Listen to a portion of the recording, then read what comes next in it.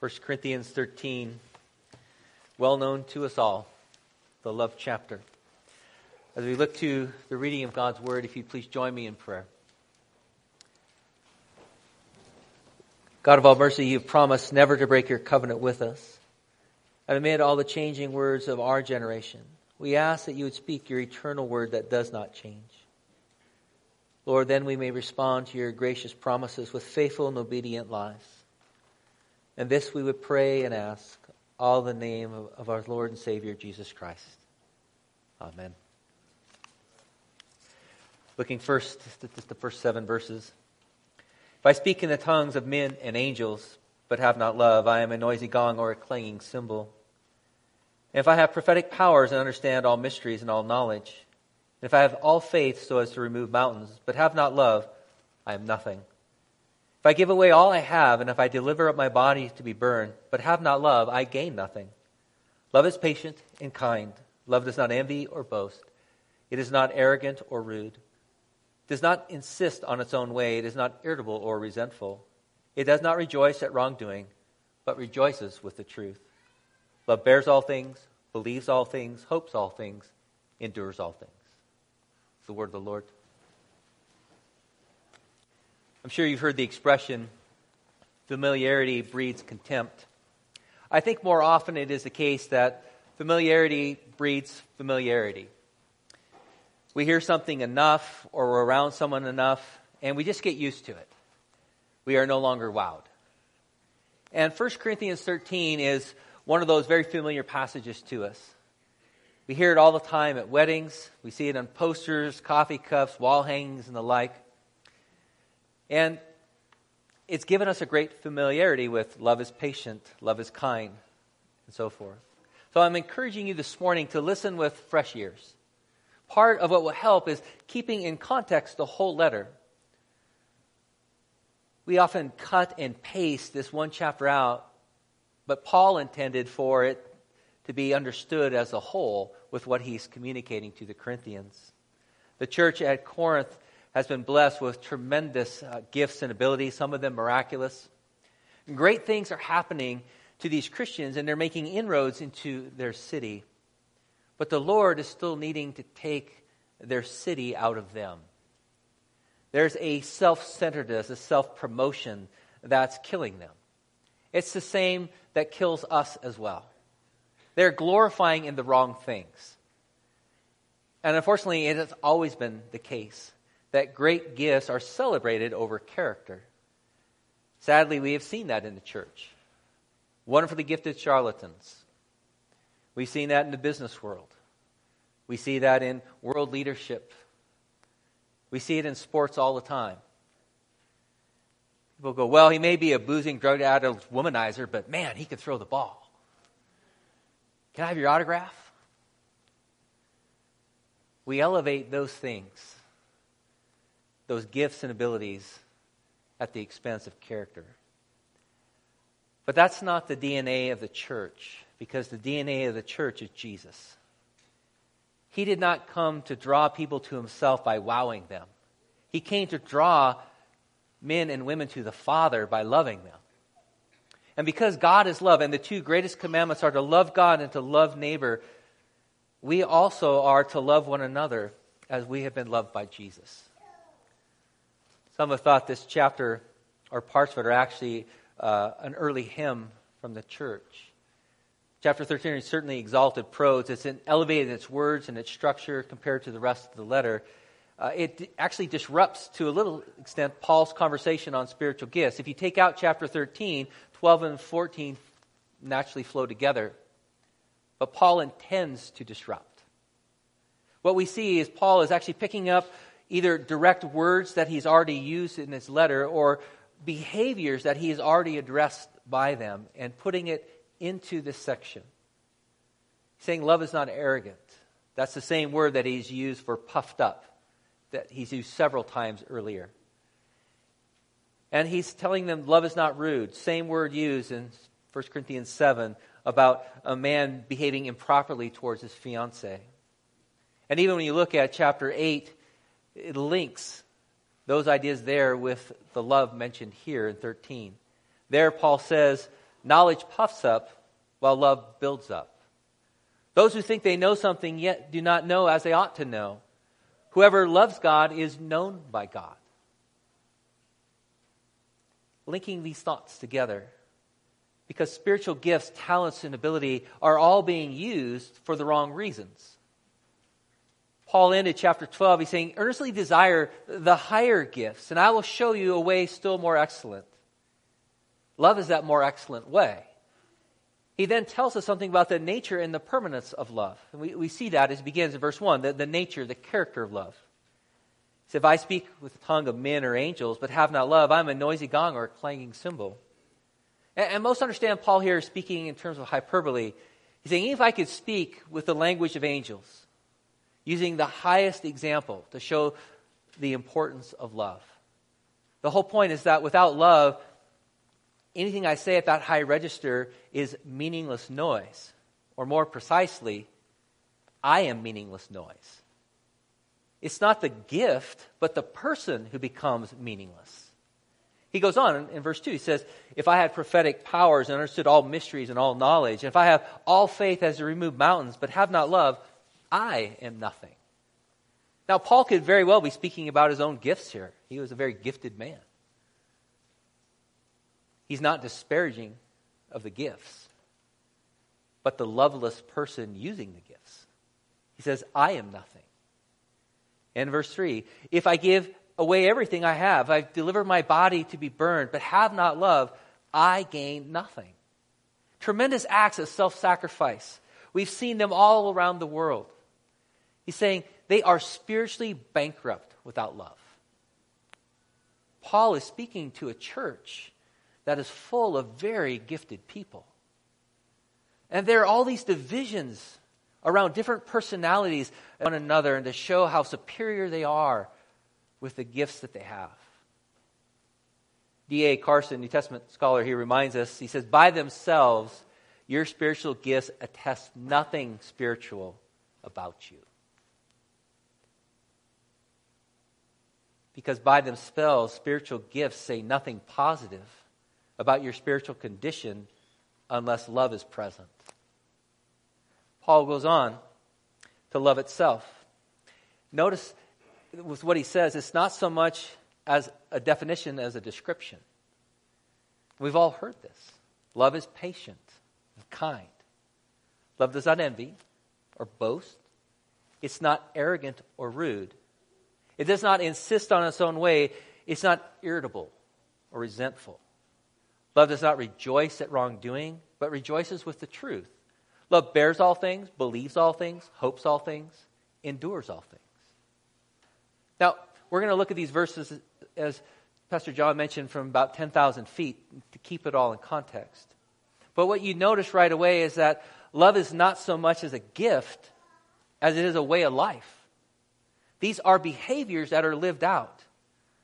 Now, love certainly includes our emotions and our affections, but it also includes our commitments, our entire way of living life.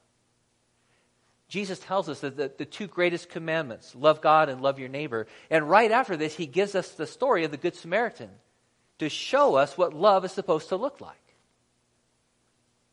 Just a note here on this word for love. It's one of the few Greek words that most all of us are familiar with, agape. Paul uses it 10 times in this chapter. It's going to be one of those, you've heard that it was said, but I say to you moments. There's nothing intrinsic about the word agape that makes it stand out as divine love. What makes it so is the description and the character that the Paul or the Bible give to it.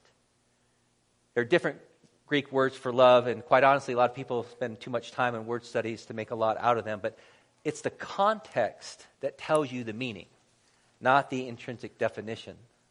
Agape is not a uniquely Christian word by itself. It is, however, when we see Paul tell us what love, agape, is supposed to look like. Paul tells us that all gifts, skills, ability, aptitudes, they all have limits. But love does not. We are to pursue love in the way that he describes it here in 4-7. That's what our love, our agape, should be. And the character, the nature of that love has been a failing point for this very gifted church. They have been arrogant. They have been impatient with one another. They've been self-promoting, resentful, keeping records of wrongs, and not thinking the best of one another. They are not bearing each other's burdens, and they're continually boasting about themselves or about the captain of their team. That's the Corinthians. Paul comes in and he addresses all of those things by showing this is how love is lived out by the people of God. And you don't really have to ponder verses 4 to 7 very deeply to get Paul's point. It's right there on the surface. Now, you can and you should think about these things very deeply to be sure, but it's not a riddle to be solved. It's not some hidden truth. What you see is right there. Verses 4 to 7. They tell us what love looks like because they tell us that this is what Jesus' love looks like. When you look at 4 to 7, you see Jesus. That's the nature of biblical love. And that is the love that will last and carry forward. That's why there's a permanence to love. And Paul says in verse 8, love never ends.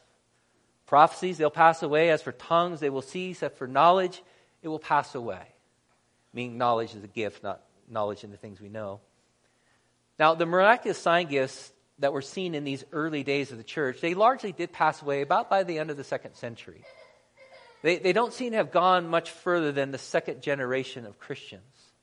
But Paul is likely speaking more about the coming of the new age of Christ's return. He goes on and he says in verse 9, for we know in part, we prophesy in part, but when the perfect comes or the completion comes, the partial will pass away. There have been some who wanted to argue that the perfect here refers to the closing of the biblical canon, meaning the completion of the New Testament. But most scholars don't think that's what Paul is referring to. Again, the return of Christ, the renewal of all things, is most likely what he has in view. I appreciate the short quip by Karl Barth in explaining this. He said, because the sun rises, all lights go out. When Jesus returns, the brightness and the return of who he is going to diminish all these other gifts, talents, and abilities that are now functioning. They won't need to be there. If you're a doctor, when Jesus comes back, you're out of work. I will be out of a job. There are lots of us, thanks God, that we will no longer be doing what we're doing now. Because when Jesus returns, the brightness of who he is will dim all the lesser lights. We won't need healing. We won't need someone to tell you the word of God. And Paul goes on then, reminding them in verse 11, when I was a child, I spoke like a child. I thought like a child. I reasoned like a child. When I became a man, I gave up childish ways, for now we see in a mirror dimly, but then face to face. Now in part, then I shall know fully, even as I have been fully known. These Corinthians thought they were all that. They thought they had arrived. And Paul tells them, you've been childish. They've been making way too much of these gifts that will give way at some point. The emphasis is on being face to face. A time is coming when you will be face to face with the Lord. Faith will give way to sight. And there will be no need for tongues, for healing, prophecy, or other things. He's telling them that real love then sees these temporary gifts, these abilities, are for building one another up and not for our own glory, for our own selves. These temporary gifts are meant for others. They're just scaffolding that's here for a while. Kind of like the scaffolding, again, I've used this before, like holding up the rocket. And when the rocket goes, the scaffolding falls away. But there's always those who are out there going, no, look at me. Stop looking up. Over here, I was right here, click. That was my job. Look at me. No. All of us are reminding everyone, oh, that's way more important than me. That rocket's Jesus, and that's glorious and grand. Look up. This stuff doesn't matter. All of its purpose was to point upward to Christ. That is what matters. And then Paul ends out his thought. He says, so now faith, hope, and love abide. These three. But the greatest of these is love. A little ambiguity at the end here of what Paul is saying by now. Does he mean saying that faith, hope, and love are now, in fact, remaining through eternity? Or is he saying that faith and hope are now in this age, but only love will remain in the following? It's just a little unclear. One writer put it this way. He said, faith will become sight, hope will be fulfilled, but love will simply carry on. Either way, I think Calvin captures Paul's point very well. He says everyone gets some kind of advantage from his faith or his hope, but love gets poured out for the advantage of others. That's why it's so important to let the Bible describe the content of our love.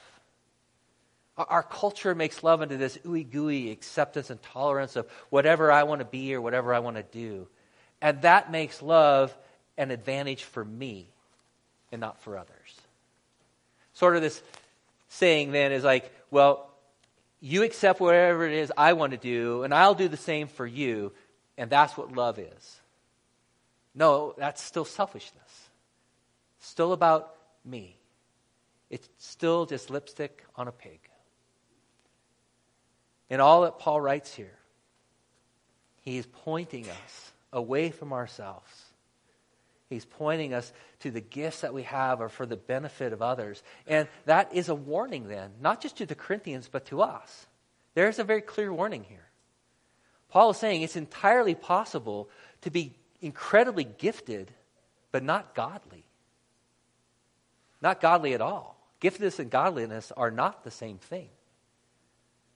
What Paul says here also lines up with what Jesus says on the Sermon on the Mount in Matthew 7. There Jesus said, not everyone who says to me, Lord, Lord, will enter the kingdom of heaven, but only the one who does the will of my Father who is in heaven. So it's like, well, what does it mean to do the will of the Father? He goes on. Many will say to me on that day, Lord, Lord, did we not prophesy in your name? Did we not drive out demons in your name? Perform many miracles? Then I will tell them plainly, I never knew you. Away from me, you evildoers.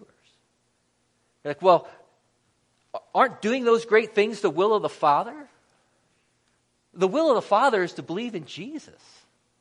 It's to receive Him. It's to walk in the love and the grace and the mercy that He has provided for you. You see in Scripture gifted people who aren't godly. Balaam was a very gifted prophet, but godless. He was actually hired to curse Israel, and the Lord turned it around to be a blessing for Israel. King Saul had the Spirit come upon him, and he prophesied.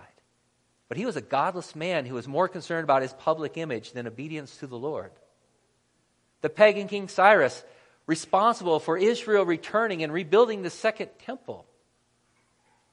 But he was unmoved by the God of that second temple. Judas walked side by side with Jesus. And along with the other disciples, great miracles were done through him. Saw amazing and profound things, but it did not penetrate his heart.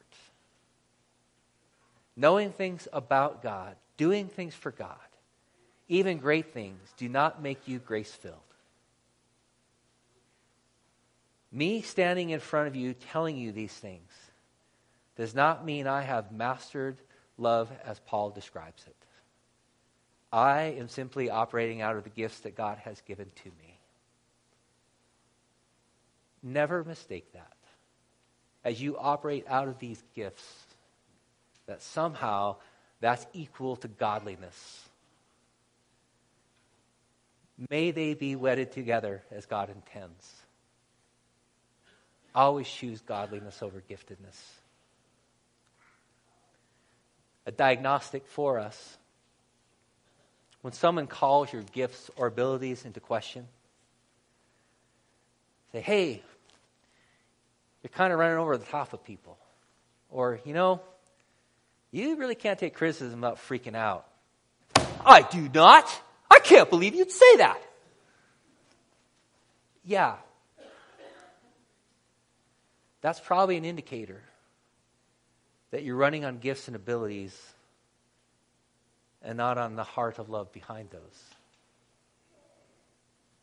When this happens, you see, your identity is not in that you have received love and forgiveness and acceptance from the Lord. Your identity is maintaining your gift ability portfolio. I got a portfolio. I need everyone to see my resume of the great things I am capable of. And so when that gets called into question, you lash back in anger, or you sulk. You can't take criticism. But besides the warning, do you hear the hope that is here? All gifts and skills have a limit. There's an expiration date. Love does not have one. You may never stand before thousands of people. You may never write a best-selling book telling the great, wonderful things about God. You may never have amazing insights and special knowledge that people are longing to hear from your lips. But the sky's the limit on love. It doesn't cap out. And it will never end. It's the one thing that carries into eternity. You see, you can love greater than Billy Graham. You may never reach as many people as him, but you certainly can love greater than him. You can love greater than Mother Teresa. Because there's no limit to how much you can love someone else.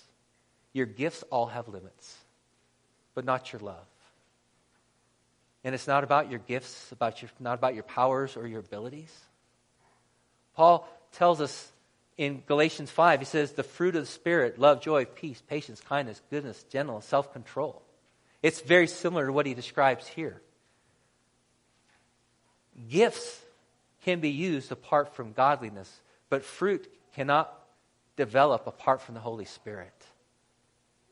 This fruit, this description of love, comes from the Holy Spirit dwelling in you, transforming your heart because of what has been done for you. For God so loved the world that he sent his Son. Jesus, the most gifted man who ever walked the earth, was forsaken in order that we would be accepted. That is true sacrificial love. That is for the advantage of somebody else. Love is who Jesus is. And the more that you see the radiance of Christ's love for you and for others, the more that love will transform you. And then your gifts, your abilities, your skills, they can become a conduit for that love for other people. Apart from that, your gifts and skills certainly can be used by God in amazing ways. But it will be apart from you still. To be connected to that giftedness means that you are a conduit of that love. And that is an eternal supply coming from God through you to others. And no matter how limited some of your gifts are, some of your abilities and skills, there is no limit to the quality, the magnitude of God's love for his people through us. You can't cap out his love. You will carry that with you into eternity. And that love causes us to look up at Jesus and go, he is really wonderful. It causes us continually to then pull other people and you're like, don't look at me. Don't look at what I can do or can't do. Look to Jesus. Let me tell you about the love that he has had for me and how it continues to transform my life. Let me do this for you without bringing any attention to myself because I want to bless you in Jesus' name. The world sees that and takes notice. They see great gifts, to be sure, and they diminish the importance of character. But there is something about seeing the quality and the character of this kind of love that scratches everyone's head. They don't know what to do with it. and we all long to see it. Our hearts were made for this. Our hearts were made to be tuned to the beautiful song of Jesus. And as we hear this, as we look then at 1 Corinthians 13, not cut it and pasting it out, but looking at it in its context, we immediately look at that and go, Father, forgive me for not loving you and loving others in the way that you've called me to. It draws us to repentance, but a repentance that is meant not to just abase us, but to glory in Jesus, to change our hearts. That repentance brings that transformation where we're not accepting where we are. We're not accepting our sin. We're confessing it. Knowing that the joy of Christ is before us. The hope of glory in Him. And brothers and sisters, when the body of Christ is operating in giftedness and godliness, our Savior is glorified. Pray with me. Father, indeed, we thank you so much for the incredible and amazing love that you have given to us through your Son. And Lord, we also confess our own sin in not loving you and not loving one another in this way. Lord, we've asked not only that you would forgive us, but Lord, that you would continue to show before us the wonder and the majesty of Jesus. Father, we pray for the ongoing work of your Holy Spirit, that He would continue to cause our hearts to call out, Abba, Father, to love you, to love others. We bless you, Lord God. We thank you and praise you for the love that you have shown to us. We bless you, Father, Son, and Spirit, one God forever.